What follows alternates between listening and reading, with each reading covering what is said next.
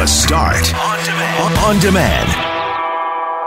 Well, Loren, it was a gutsy team performance under unusual circumstances with a non-unusual ending, I might say. More of the same. Yeah, for the 14th time in 15 visits to Regina on Labor Day, the Winnipeg Blue Bombers are coming home without a victory.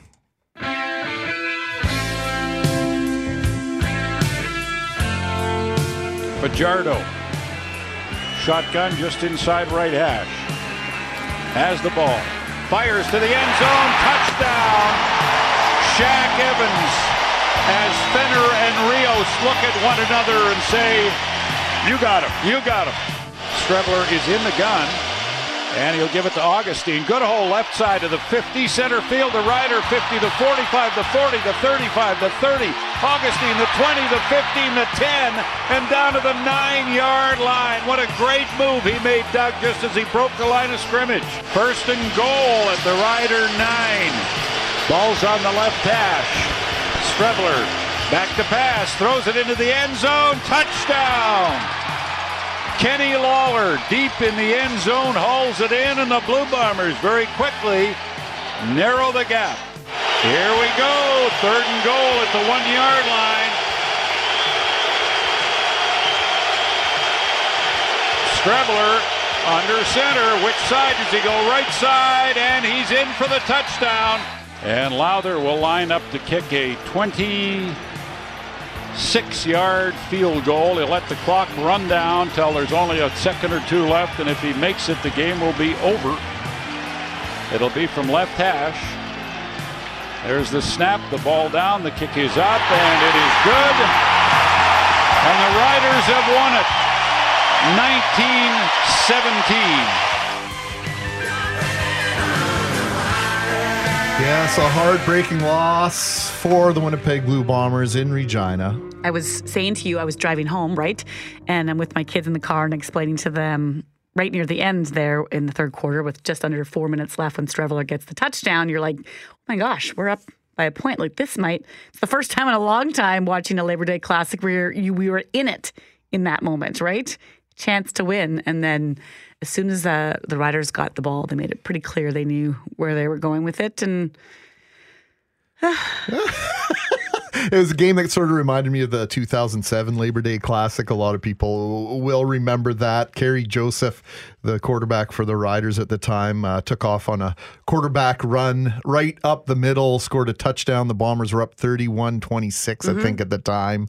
And maybe 20. No, they were up 26-24. The Riders ended up winning 31-26 in that game. 2011, the Bombers were 7-1.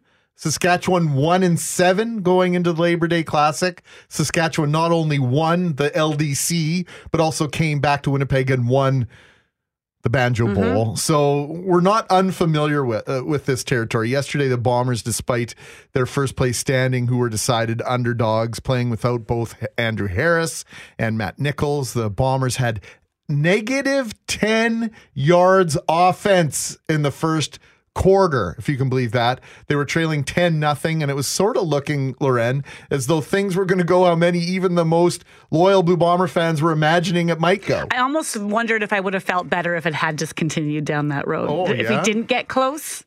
Yeah, you know what? There is some merit to that. You know, losing by 2 there was points that brief versus moment 20 where I was points. like, oh my gosh, like this might happen. Yeah, you got to just don't believe. The defense tightened up for the most part, and the offense found some traction. They managed to grind its way to a 17-16 lead. You mentioned about 4 minutes, 3:29 left to play when a penalty on the ensuing kickoff, the Strebler go-ahead touchdown, resulted in the Riders. There was a penalty. Medlock had kicked the ball into the end zone. The Riders had given up a single point, but a penalty on the play. The Bombers gave back the point, and Saskatchewan started on their own 5-yard line, which made the improbable seem possible. We all know how it turned out. Bomber linebacker Adam Bighill refused to find a moral victory in making it close or holding the Riders to under 20 points or holding the Riders to 0 points in the second half until that final play, the game-winning field goal. Very strong performance by the defensive unit, giving up only 19 points. How did you see it? Yeah, I mean, I think we did a fairly good job executing, except for really the last drive when we had an opportunity to win the game. And, we put that on our back. If we're ahead and we're out on the field, we have a chance to win it. We got to do it. So, definitely defensively, we put this one on us.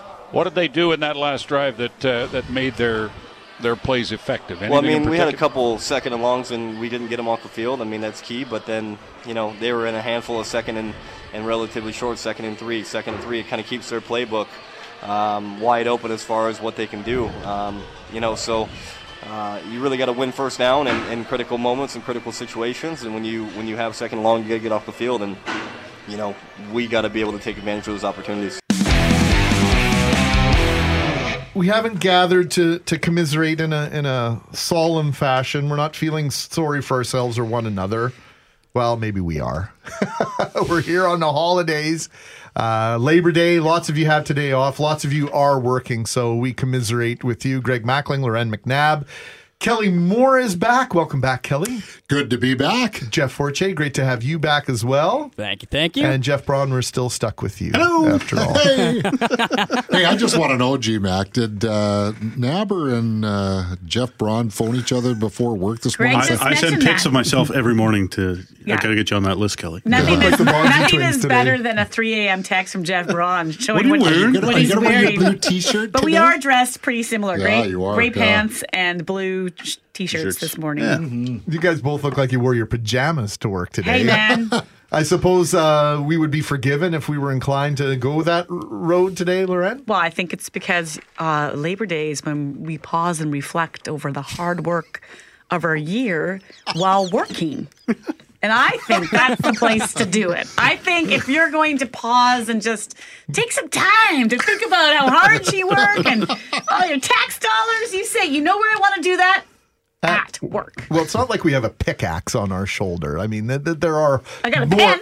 There are more difficult ways to make a living, Kelly Sure. Moore. And Yeah. I mean, let's face it, we've all worked our fair share of holidays, whether it's been in this business or others. You grew up, your parents had a restaurant, right? Yes, yeah. There were no holidays. There were no holidays. Yeah. So have you got some reflection in terms of working on a holiday and the first time you realized, hey, wait a minute, I shouldn't have been at work yesterday? Well, you know what? I've never really thought of it that way because you enjoy when you have that extra day off for sure.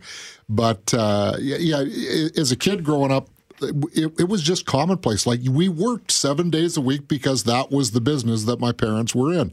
So you didn't think of it as we should have the May long weekend off or whatever. That was a great day for business because no one was working and they didn't really want to cook dinner in the kitchen either. So they came to the restaurant instead. That was the same growing up on a farm. You weren't this day.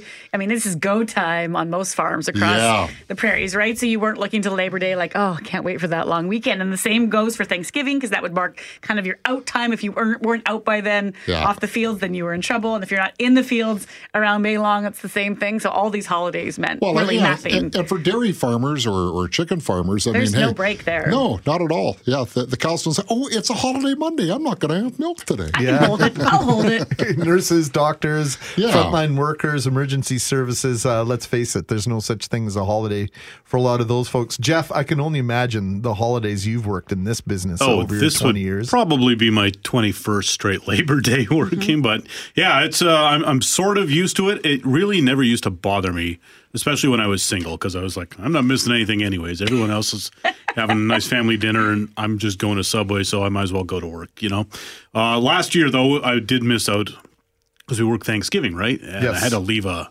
cabin situation, Thanksgiving dinner early to get back in time for work. That one was a legitimate bummer, but usually it doesn't bother me too much. The worst one, honestly, was 15 years ago. It was also a Thanksgiving, and I thought, everyone's having turkey.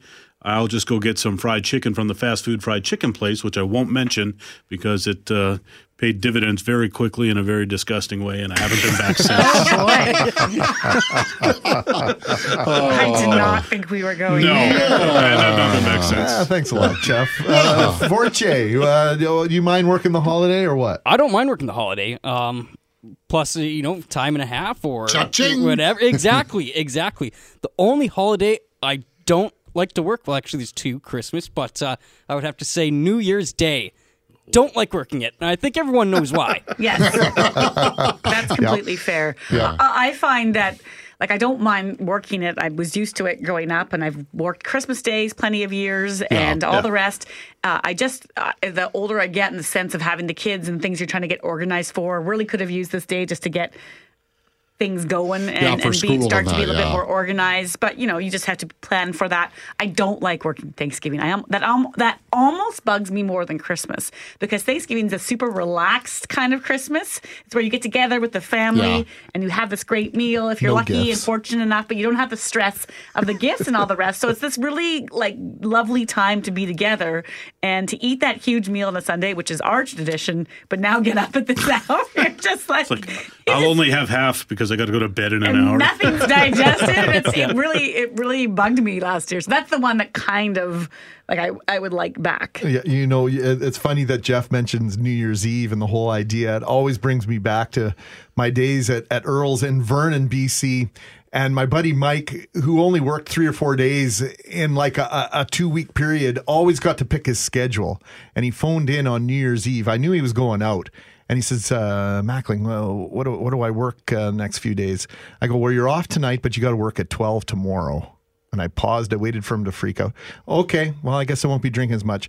His 12 o'clock shift on New Year's Day was my 12 o'clock shift on New Year's Day. And I just took a little bit of an eraser and swapped his shift for mine, and away we went. So those are good memories. And Scott, our good friend here, says, it reminds us that he's been working for Bell MTS for 34 years, spent 17 years on cable maintenance. So he had to work a shift, but had to work a shift every 7 weeks. Probably my worst shift ever was being called on Christmas Eve to go in Christmas Day morning on a cut cable, and just so happened to be my son's very first Christmas.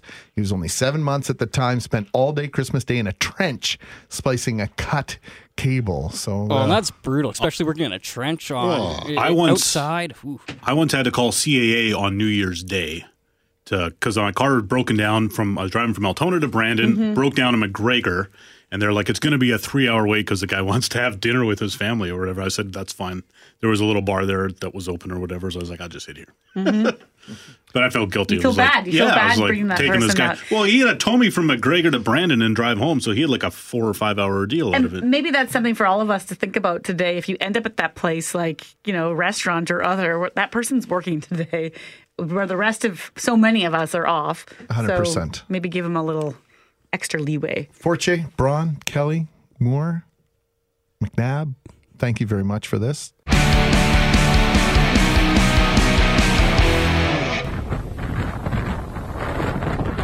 Wind gusts up to 297 kilometers per hour.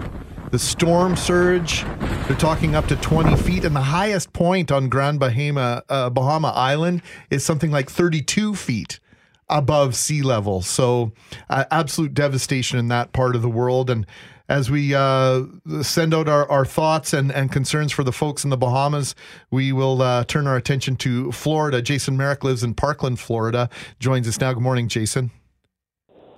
Morning, Greg. How are you? Doing really well. Great to talk to you. It's unfortunate that it's typically under circumstances like this. I think this is the second time in 3 years we've had a discussion with you on air. Jason, a former Winnipegger, lives in Florida, has lived there for some time now. The last time we spoke with regard to a hurricane, I think you were on your way to Atlanta, Georgia to get out of harm's way. I think that was 2 years ago. Absolutely, yeah, exactly. Almost 2 years ago to the day, yeah. So what's going on in your neck of the woods right now? What's the feeling? What are the preparations been like for you personally, and what do you see going on around you? Well, first of all, you know, there's a lot of stress and anxiety associated with these hurricanes. The forecasts constantly change. You know, we get updates, every 3 to 6 hours on the track, the intensity. Every 10 miles or, 15, 16 kilometers is very important with these things. This particular storm right now where it's sitting 3 or 4 days ago, they predicted it to be sitting right over, our area, doing exactly what it's doing right now, basically, destroying the area that it's sitting over. I mean, it's literally destroying it all and just sitting and destroying everything in its path. So I was out on the West Coast. I flew back early because they thought it was going to hit here. Right now, based on where I am exactly to where the center of the storm is about 130 miles. So it's about 200 kilometers. That's how close this storm is to the Florida coast. And, everybody's pretty anxious. They want to see, it turn to the north. They're predicting it will. Every model's predicting it will. We're getting some pretty bad rain bands in here right now with high winds. And the further north you go, I'm up in Jupiter, Florida all the time. They're predicting that there's, a good chance that they're going to be getting hurricane force winds there. And just hoping that the eye of the storm, which is about, it's 10 miles wide, but the hurricane force winds extend an additional 20 miles. So, you don't want to be within that 30-mile swath. They're just hoping and praying that it stays offshore. That's the hope for so many people where you are, Jason, but that's the hope. What do you do to prepare in the meantime? How do you set up your home, or is it hurricane ready after all these years? Well, after Hurricane Andrew in 1992, the new code, there's been new codes, on homes down here in South Florida. The newer homes that have been built in the last, let's say, 10 years have hurricane impact windows. In terms of preparation, it involves making sure you have enough gas for your car, canned foods, making sure you take all your patio furniture in from outside. For homes built, prior to the last, let's say, 7 to 10 years, they have storm shutters. So that involves, manually putting your storm shutters up unless you have, accordion ones, which are fairly easy to close. A lot of people in my area, which is Parkland, which is right on the cusp of West Palm Beach and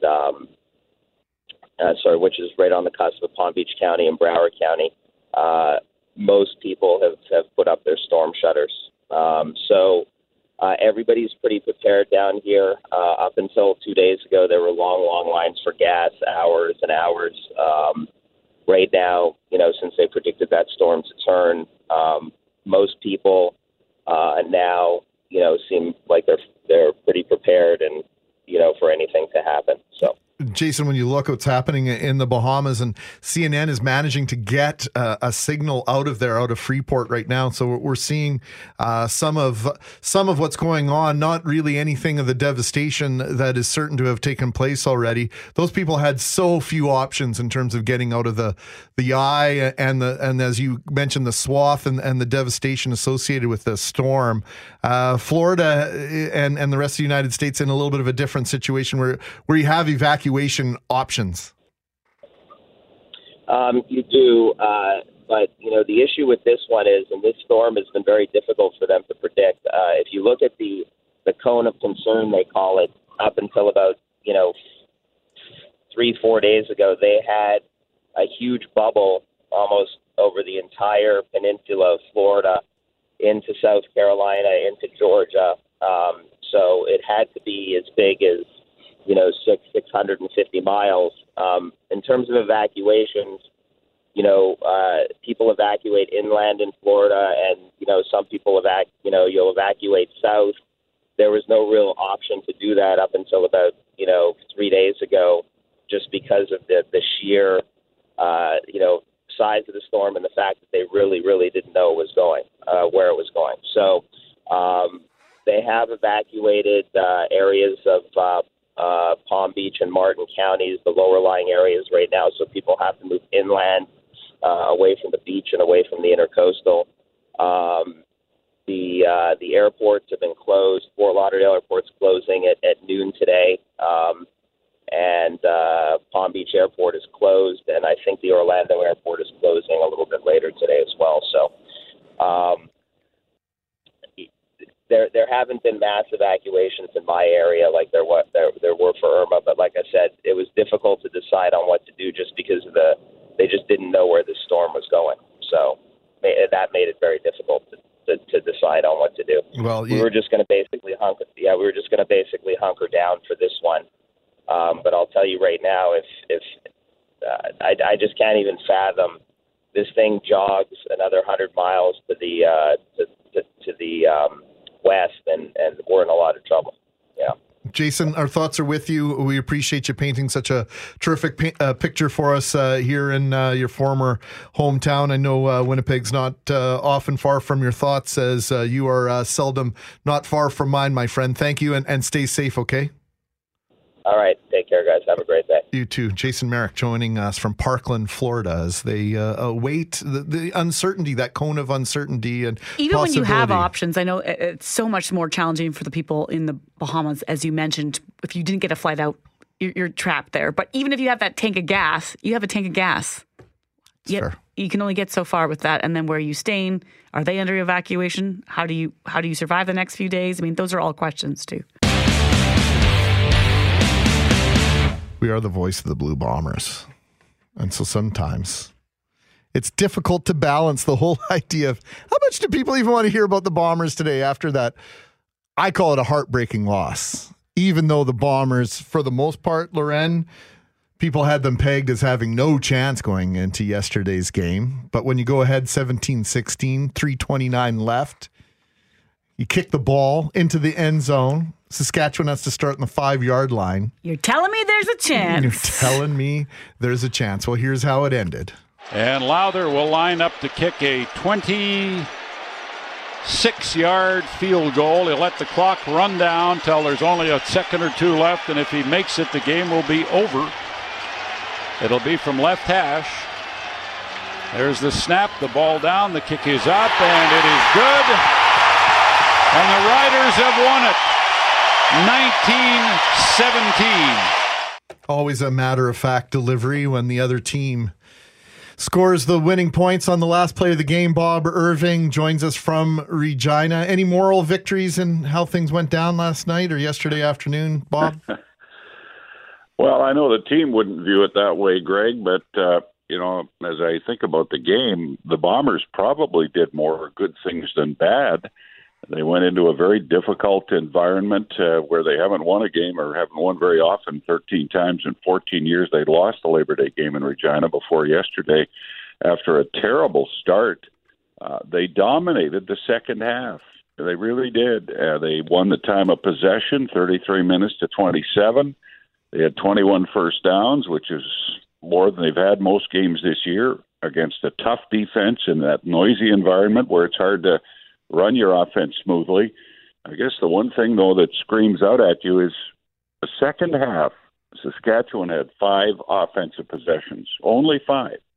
And in the first 4, they gained 17 yards, 20 yards, 2 yards, 0 yards. So in their first 4 possessions, this is Saskatchewan in the second half, they had 39 yards of offense. In their 5th possession, they had an 11-play, 87-yard drive.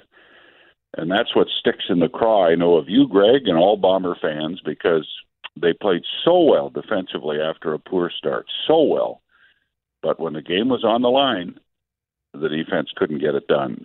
And I'll give Saskatchewan credit. They have made some very good plays on offense, so I think you have to be fair in that regard. But, a disappointing late game stand or non-stand, shall we say, by the Bomber defense. Willie Jefferson had, I thought, another terrific game. Adam Bighill and, of course, Winston Rose with an interception yesterday, continuing to do those 3 players what they've done all year on this defense. And I stay off Twitter during the games, and I really wanted to go on Twitter just prior to that drive and say, can everybody please get off this Blue Bomber defense? They are doing some special things this season, but it is tough, despite of all the things you laid out, Bob, as to what they did in that second half. And it was truly, in my mind, very impressive until that last drive. And Adam Bighill sort of says, hey, we have to take this one on ourselves, on the defense. Is that fair in your mind for him to take that stand? Yeah, I think it is. And I thought he was very honest in our post-game interview about that. He repeatedly said to us that, we just can't let that happen. We can't let a team drive the ball from their 5-yard line, like that. It doesn't look good on us, and it didn't look good on the Bomber defense. And the offense, I thought in the second half, again, they got off to that terrible start, Greg, but boy, Streveler really settled down. I thought it was a game of excellent growth for Chris Streveler, only the sixth start of his career. And you have to be in Regina to understand how difficult that atmosphere is to function in for an offense, because they can't hear the signals. It's all hand signals the entire game. But Streveler, I thought, came on and played very, very well and led that drive that gave them the go-ahead touchdown at the end of the game. He maintained his poise throughout. And then when it was turned over to the defense to shut Saskatchewan down, they just, for whatever reason, who knows, they just couldn't get it done. And so, I think the defense, this will not sit well with the defense as this week goes on and they get set for the rematch. Chris Streveler stood out to me, as you mentioned, in that last quarter, just with his ability to keep his head in the game and march it down the field. And then I want to ask you too, Bob, about the play of Johnny Augustine. Oh, yeah, very impressive. He had that one big run, which I think really sparked them when they got off to that terrible start. Saskatchewan shut him down pretty good in the second half. But no, he did everything you could ask of a young running back who's replacing a legend in Andrew Harris to do. He had almost 100 yards rushing. He caught a couple of passes. I'm not sure how he did in the other aspects of the game. I'd have to watch it again. The blocking and the things that Andrew Harris does so well, it sort of go unnoticed. But no, all things considered, Johnny Augustine had an outstanding starting debut. Justin Medlock, I know he kicked a couple field goals yesterday, but his punting was subpar in my mind. Is he injured, Bob? Because it was such a big part of the game yesterday. Former Blue Bomber and then longtime Seattle Seahawk punter John Ryan, back in his hometown of Regina, now punting for the Rough Riders, and he can launch it. I think he's got a 50-yard plus average, had one punt at least to 60 yards yesterday. That was a real key part of the possession game yesterday in my mind. Yeah, I agree with you. Justin Medlock did not have his best game punting the football, and I don't know how much of that. He lost his long snapper. Chad Rempel got hurt, and he lost his long snapper for much of the game. That may have unsettled him. I don't know. I'd be reading his mind if I said that. But you're right, Greg. He did not punt as well as the other guy did. The Bombers also, on special teams, took 3 penalties. And going into the game, they'd only taken 15 all season in 10 games on special teams. Well, they took 3 yesterday, took 10 penalties overall. And they just don't do that. That was out of character for them, and it hurt them. Some of the penalties were extremely costly. And again, they nearly won the game in spite of that.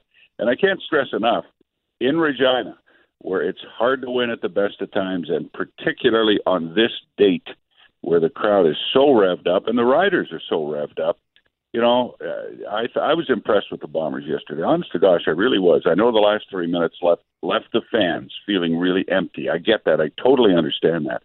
But I was impressed with what they did with the injuries they had in that environment against a very good football team. They came off the floor after falling down 10-0 and nearly won that game. So to me, that was a good sign. It really was. I know it's tough to take the loss. I understand it completely. But in many ways, it was an impressive performance.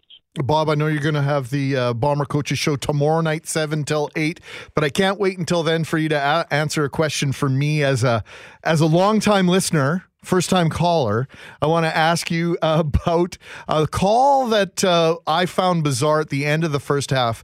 Saskatchewan was slow in putting a play in motion and got called ultimately for taking too much time to do so. Right. And they did not lose a down. I went to the CFL rule book immediately, and in my mind, it had always been if you take that time count violation the last 3 minutes of either half, you lost a down. That did not happen yesterday. What happened? Well, I was a little bit confused by that too, Greg, and I thought they would lose the down. I said that on the air, but I believe, and I'll have to check into this, I haven't had a chance yet, the Bombers had the option. You either, you have them lose the down or you penalize them 10 yards. So they walked them back 10 yards, but I thought you lost a down 2. Mm-hmm. So I'm going to have to look into that. I know Mike O'Shea was upset at the end of the first half, and he was still talking to the officials at the start of the second about something, and I've got to follow up on that and find out what that was all about, because right now I can't answer that question for you. But I was every game I've watched in the CFL, if you take a time count violation inside of the final 3 minutes of either half, you lose the down. And it didn't happen yesterday, and that surprised me. Okay, well, that's good. I'm not out standing on a ledge all on my lonesome shouting at the sky, so that's good. I'm glad you're on the same page with me. Bob, thanks for this as always. You driving back, flying, taking a bus, hitchhiking? How you getting home? Greg, why would anybody fly to Regina when it's a nice, cool 5, maybe 4.5 hour drive? 4.5? Well, we got to travel with Bob more often, I think. This sounds fun. There's not much radar in some spots between Regina and Winnipeg. Careful around Moosomin. I've been trapped there before. Bob, thanks for this. We'll look forward to hearing you tomorrow night with the coach. Thanks, partner. You bet.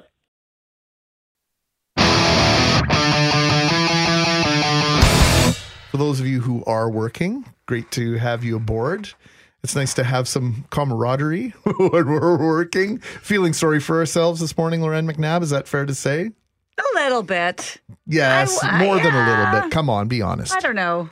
I mean, when you know it's coming, it's not like it was a surprise. I suppose so. The thing is, there's not a lot open today. So there's so many things I would use today to get things done as we get the kids ready and meal prep or whatever it is you're doing. But there's nothing to do today. You can go out and have some fun at different locations in terms of parks and all that kind of thing. But you can't finish up any of your last minute items. 8:37. Let's start the half hour with a visit to Fort Whyte Alive. You open today, Barrett Miller? Fort Whyte is open today, 10 to 5. And actually, Lorraine, I was going to say there's nothing to do in the human world, but there is tons going on out there. And much like us, nature hasn't taken Labor Day off. It's busy at work and on full display out there today. Well, we were joking that this is sort of the unofficial end to summer. And the fact that you're moving back into a more, get your mind into work mode. Mm-hmm. Does that happen in the animal world? And I don't mean definitively on Labor Day. Obviously, they don't have a calendar. But there has to be a changing acknowledgement that the seasons are changing and all the rest. And it's certainly on. I started noticing things about 2-3 weeks ago, and that'll keep on going right until the first snow falls. We're sort of into... It's not quite autumn. It's not quite fall, but it's also not summer anymore. And one of the funny things, just because that winter season of cold, where nothing's really growing and there's less food available is coming, the back to school busyness sort of coincides with a busy time in that natural world, prepping for those long months of lesser resources. So yeah, busyness for everybody. I wanted to ask, we hear all the time, everyone has their different kind of old wives' tales or myths or legends in terms of what they think are the signs of an early winter or a late winter. Mm-hmm. Are you seeing anything out there that would show us that, these squirrels are packing in some acorns super early or whatever the case might be? Well, no. So my go-to, and it really truly is an old tale with no scientific basis, is when the goldenrod flowers. And it is right bang on when it should. It was sort of started in July and sort of peaking now. So according to, ancient family lore, that should be a pretty standard winter. So when it's finished flowering, is that what you're saying? When you can't look through the woods without seeing yellow for the goldenrods, fall is on the way. But it's on time, is what you're saying. It's on time this year. So you're not stressing. I'm not stressing. I'm also not looking forward to a late winter start. But again, no real basis in science. Now, some of the more actual valid signs of changing season. You can't go by the leaves this year in Winnipeg. The leaves have been changing for quite some time, but that is because we are so dry. Mm-hmm. Water leaves the tree through the leaves, and to protect itself and make sure that it can grow again next year, marshals its resources, and it's sort of like, cuts its losses and lets rid of those leaves a little bit earlier. Geese are starting to return. The geese parents, return. Where are they returning from, Barrett Miller? They're returning from the further north. The further north ones are starting to come in and stage here. Staging is kind of like a layover at an airport, only when your flight takes a couple weeks, you need a little bit more than a couple hours on the ground. They'll fly in, they've used a lot of energy in that flight. So they restore some of that energy, get some good sleep in, get some good feeds in on harvested fields, take on some water, fatten up for that next hop. Our local geese, they nest and they sort of disperse. They disperse away because you don't want to all be in one place competing for the same Too food. crowded. Exactly. And it's just sort of nice for them to have their own space for a couple months. During nesting season, I understand it, but they don't want to be around other geese. It is crowded and there's not enough food to go around. And that's why they get ornery and that's why they come after us hissing and flapping. But for most of the summer, it's pretty quiet. And in fact, the adults lose their flight feathers. You want the absolute best feathers for fall migration. No mechanical problems, no emergency landings in the goose world. And it also means that they have to defend their little ones. So a lot of little geese make it to being big geese because mom and dad can't fly away. When those geese, what happens to them come winter? They regrow their flight feathers. Really? And that's right around the beginning of August. You start seeing geese in the air again. Okay. If everybody thinks back, June, July, you probably didn't actually see geese in the air. Well, I think that's because we all associate with any sort of movement of the geese with the changing of the seasons. But I guess that's just a coincidence based on when they lose their flight feathers. Okay, keep teaching us more. That for me is one of the sure signs. It's sort of the early summer that everything's growing as opposed to everything's ripening and heading into fall. The first couple geese that I see flying over my head at Fort Whyte. When you startle a goose and it doesn't run away, when it actually jumps up and can fly away, it's sort of that late spring, early summer thing is over, and it's sort of the height of things and sort of leading into fall. So that's starting. They're starting to pile in, starting to do their staging thing. We've still got lots of time with them, just like we still have a few weeks of fairly nice weather before it gets really fall-like. But no, it's a good sign that things are on the change. I have to ask this following question because I've literally run into so many problems this year with deer. And I know this is the season to which the mating begins, so to speak. I've seen so many deer in the last few days that I've actually changed my route to work. I will no longer drive down the St. Mary's Road by the river because I'm outside the city limits. I've moved it all the way over, extra 10 minutes for my drive because I've had enough with my near deer misses or my actual non-misses. I've hit them. And so it seems early to me to see this many, but it probably is just normal. Well, it does seem a little bit early. And when you mention that, I had to do some thinking because it really is a little bit, although it sort of made sense. Your commute is a little bit earlier than most people's commutes to be on the morning show. What are they doing at 3:30 in the morning, though? Why aren't they sleeping? What are they doing, Barrett? They're waking up with the sun when the sun sort of changes. So in the real heat of summer, they just sort of adopt a more nocturnal habit because it's hot out. They have fur. There's flies. Middle of the night, mosquitoes are most active half an hour before, half an hour after sunrise and sunset. That middle of the night, no bugs. The deer, it's nice and cool. Nothing else around. They can go about their feeding routine and sleep away the hottest parts of the day. As things get cooler in August, they start going back to they actually prefer dawn and dusk. Dawn in early August is still like 5:30, 5 in the morning. The sky starts getting light half an hour before that, so you're still looking at a light sky by 4:30, and that's the deer alarm clock, time to get up, have some breakfast. So it's just the timing of my drive, probably. Exactly. It's not because there's an early winter coming or something? I don't think so. Good. No, it's been I'll dry. There's lots in the woods, but I do think it's more about timing. Everybody else, most of Winnipeg, most of Manitoba, that commutes sort of 6:30 to 7:30 as sunrise starts lining up with peak deer activity and deer activity gets up. We're going to see more of that. So everybody, caution. Barrett, it was 2 years ago that we had a moose loose at the University of Manitoba, just in time for the heaviest of the traffic to get into said Banjo Bowl. Loren talking about her increasing interaction with deer and my increasing frustration with rabbits in our neighborhood. And I know I'm not alone in this. So is this something that we're just paying more attention to, social media, etc., paying more attention to these things, or are we genuinely seeing more wildlife in areas that we're unused to seeing them? It's probably a combination of all three. Winnipeg is a growing city, And overall, we're a green city. A lot of areas that were suburban, not green, South St. Vital, the Fort Richmond area, a lot of those areas that were built, 20, 30 years ago, the joke used to be like any tree in St. Vital is a special tree because there was nothing. And now those newer neighborhoods are starting to green up. Our really new suburbs that have been built have sort of been built around the idea of natural landscaping, creating habitat. Working with some kids, shout out to Sage Creek School as they go back to school. Did some outdoor math with kids there back in the springtime. We looked at the prairie area that had been burned and is managed naturally and just a field of grass. The biodiversity on the small scale, rabbits, mice, that kind of thing in the prairie section to go along with all the amazing prairie plants was just off the charts compared to the nice manicured what we thought we were looking after. So we have a green city. We have green corridors and rivers, places like Assiniboine Park connecting through the Assiniboine Forest to Fort Whyte. We have green places for animals to be. We have green roads for animals to move along. As we build, we encroach on habitat sometimes.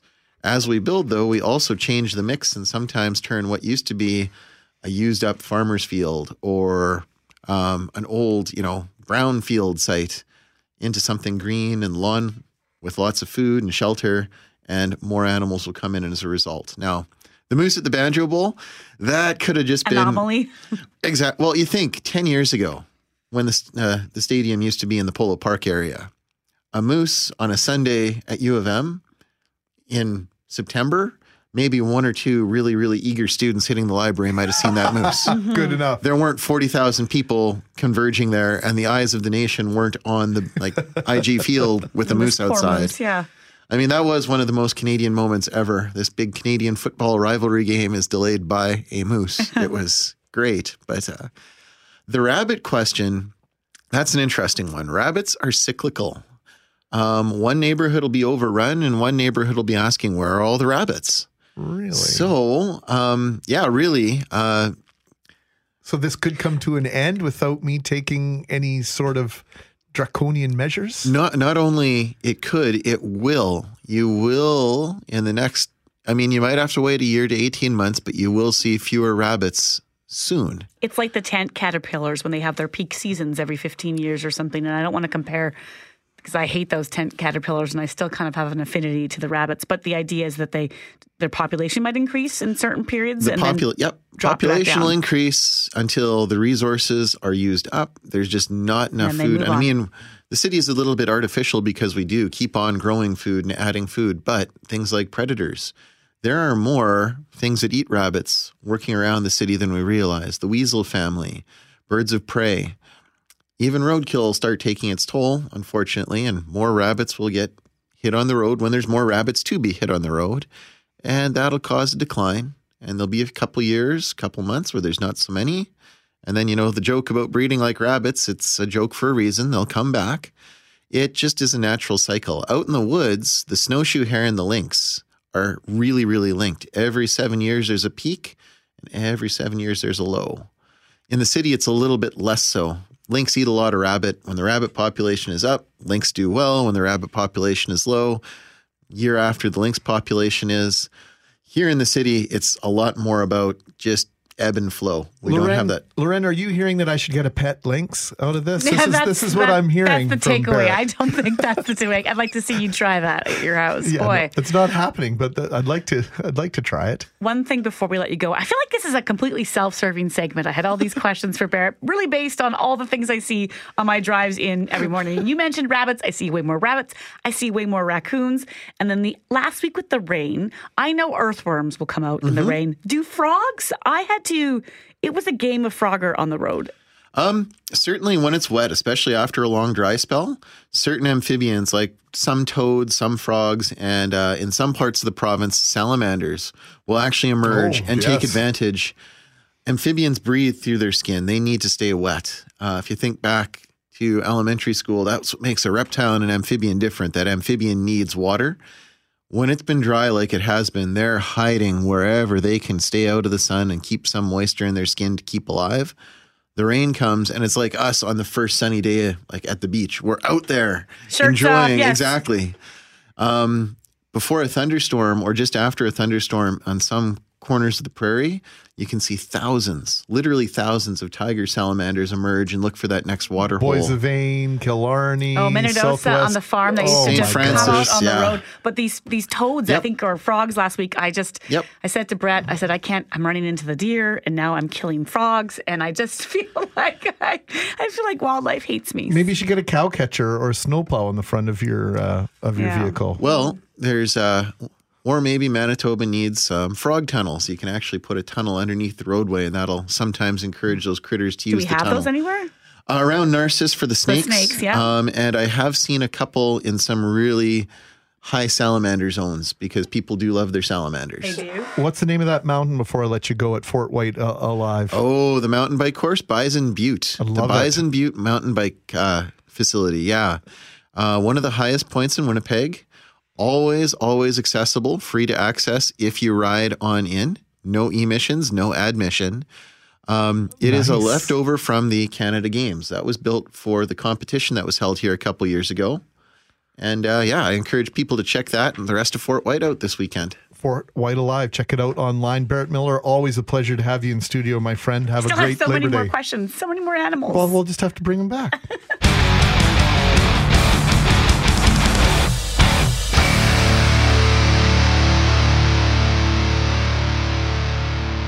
Loren, this is a story that I think you've been anxious to share with our listeners. Well, it's a fascinating one, and I don't think there's any of us that haven't driven down a street in this city or across the province where you perhaps haven't noticed a billboard or a placard with a missing person's face on it.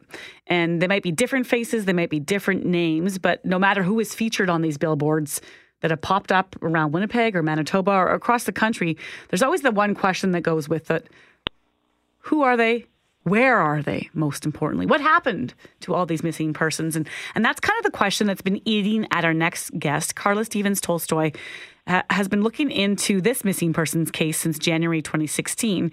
That's when a 42-year-old London, Ontario mother and grandmother went missing.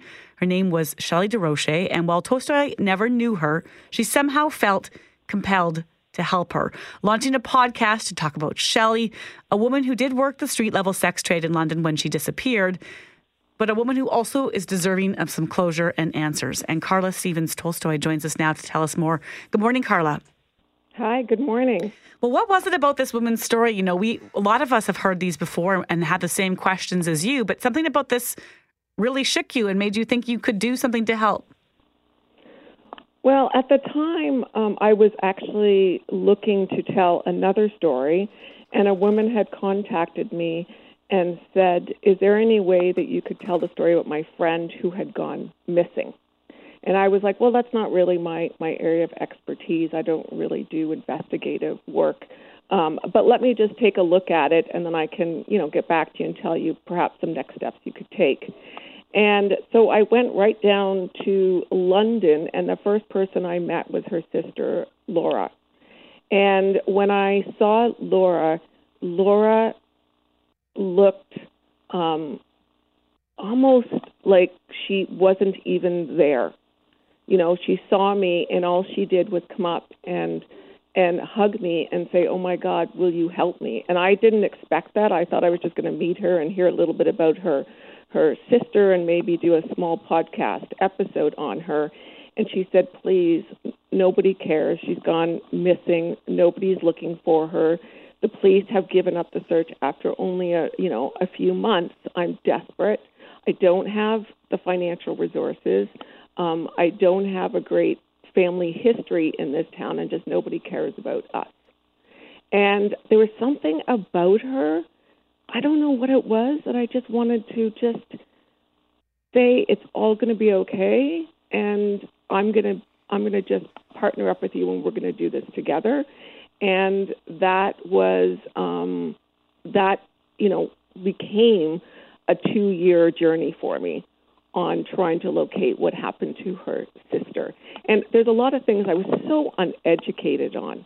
I mean, I had no idea how exposed our sex workers are, and how if they do run into trouble, there's not a lot of support for them, and that when they do go missing, nobody really looks for them. I mean, they really are a prime target for anyone to abuse them and throw them away. Well, Carla, I was going to jump in because this is a London, Ontario woman, but this story might be familiar to many Canadians across the country. We've heard this, in the missing and murdered Indigenous women inquiry, that in some of those cases where it was connected to the sex trade, there was this sort of kind of brushing it off, maybe not a big deal, or also just concerns that might impact how police take these situations not just seriously. The public. Not just the public, but our officials. And so have you learned more on that in terms of how... Oh, God. I'm just so disappointed with the police force on so many levels. And I feel I can say that now because I had to try to work with them, which was impossible. Impossible. Anytime, it got so bad that when I was doing an interview in London and I was walking Shelley streets and I was asking tons of questions, everywhere, a police car would pop up and just stare me down. And I know that you as a public, you'd be like, that's impossible. She's making that up. But there was a crew with me, a CTV crew with me that was a CBC crew with me that was like, oh my God, why did they do that? And I said, I have no idea. They just follow me around and stare me down as though that's going to affect anything I'm doing.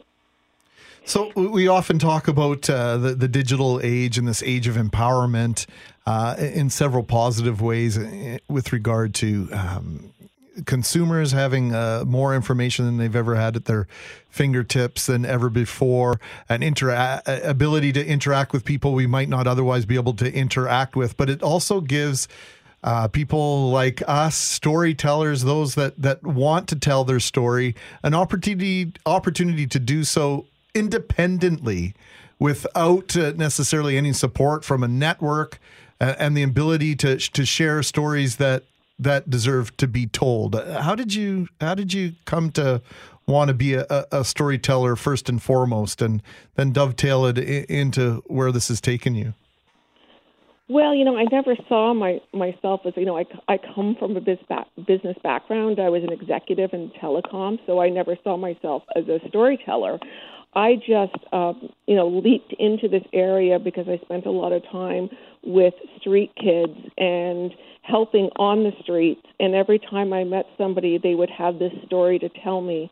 And I felt obligated to tell their story. And so it started with me telling individual stories of what people's lives had been like and the trauma they've been through to shine a light on, much of this population that goes ignored.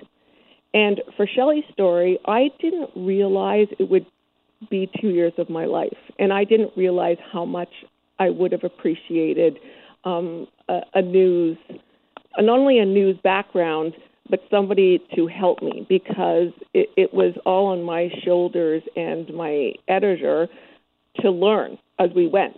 And I just had never really done journalism before, so I really struggled, and I feel like it took twice as long. But I also was able to go and do a lot more things that were probably unsafe because I didn't have a network that said I couldn't do things. So I was putting myself in a lot of uncomfortable positions more often than not.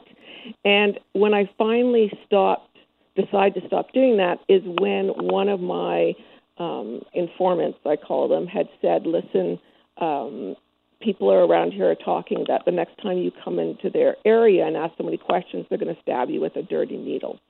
Mm. And that's when I kind of was, wow, I'm married, I have a child. This isn't fair to anyone to put myself at risk. But I did go into multiple crack houses. I did go and search in a few basements, which was very scary for me because the owners weren't there and they were running a sex drug ring, and I was really scared. I mean, there's lots of times where I was so scared, but for some reason I would just say no, we need closure. And Carla, before just because we only have about a minute left here, I just wanted to mention for our listeners' sake, you're doing all these things to shed light on someone else, to focus the story on Shelley DeRoche, and that is the name of the podcast, Finding Shelley DeRoche. And yet in the midst of all this, you're putting yourself at risk in the terms of the danger part of your investigation. But just for our listeners' perspective, you're battling cancer right now and trying to fight someone else's battle as well. How are you doing? Well, it was a shock because I have stage 4 cancer, meaning there is no cure for what I have. But I do feel a need to help find closure. I do say to Laura that, when my time comes, I'll be up there with Shelley and we'll be together and perhaps that's some support to Laura. But it's been a really hard year. It's been a hard year, but I don't want to give up on this. I want to thank you for your time. Greg's sitting here shaking his head, Carla, because so many of us would become consumed with ourselves in this moment. And I'm wondering where you find the strength to keep thinking of others in the midst of all this. I get a lot of strength from helping others, and that's always been my personality. And even with my stage 4, I'm continuing to fight for foster care reform, and I sit on an amazing committee I'm part of. And that's really important to me because Shelley came from foster care, and I learned about how screwed up our foster care system is because of her. So now I also took that upon myself to work on that committee and fight foster care reform, as well as Shelley DeRoger, and as well as continue to help street kids and work with them to gain some self-confidence. And that's what helped me battle all of this, is giving back. Carla, thank you for this. Thank you for sharing your story with us. Thanks for sharing Shelley's story, Finding Shelley DeRocher. That is available wherever podcasts are available. And Carla, thank you for being who you are. And please keep in touch with us, okay? Well, thank you for having me. I really appreciate it. Thank you so much. Carla Stevens-Tolstoy joining us this morning. What a courageous woman.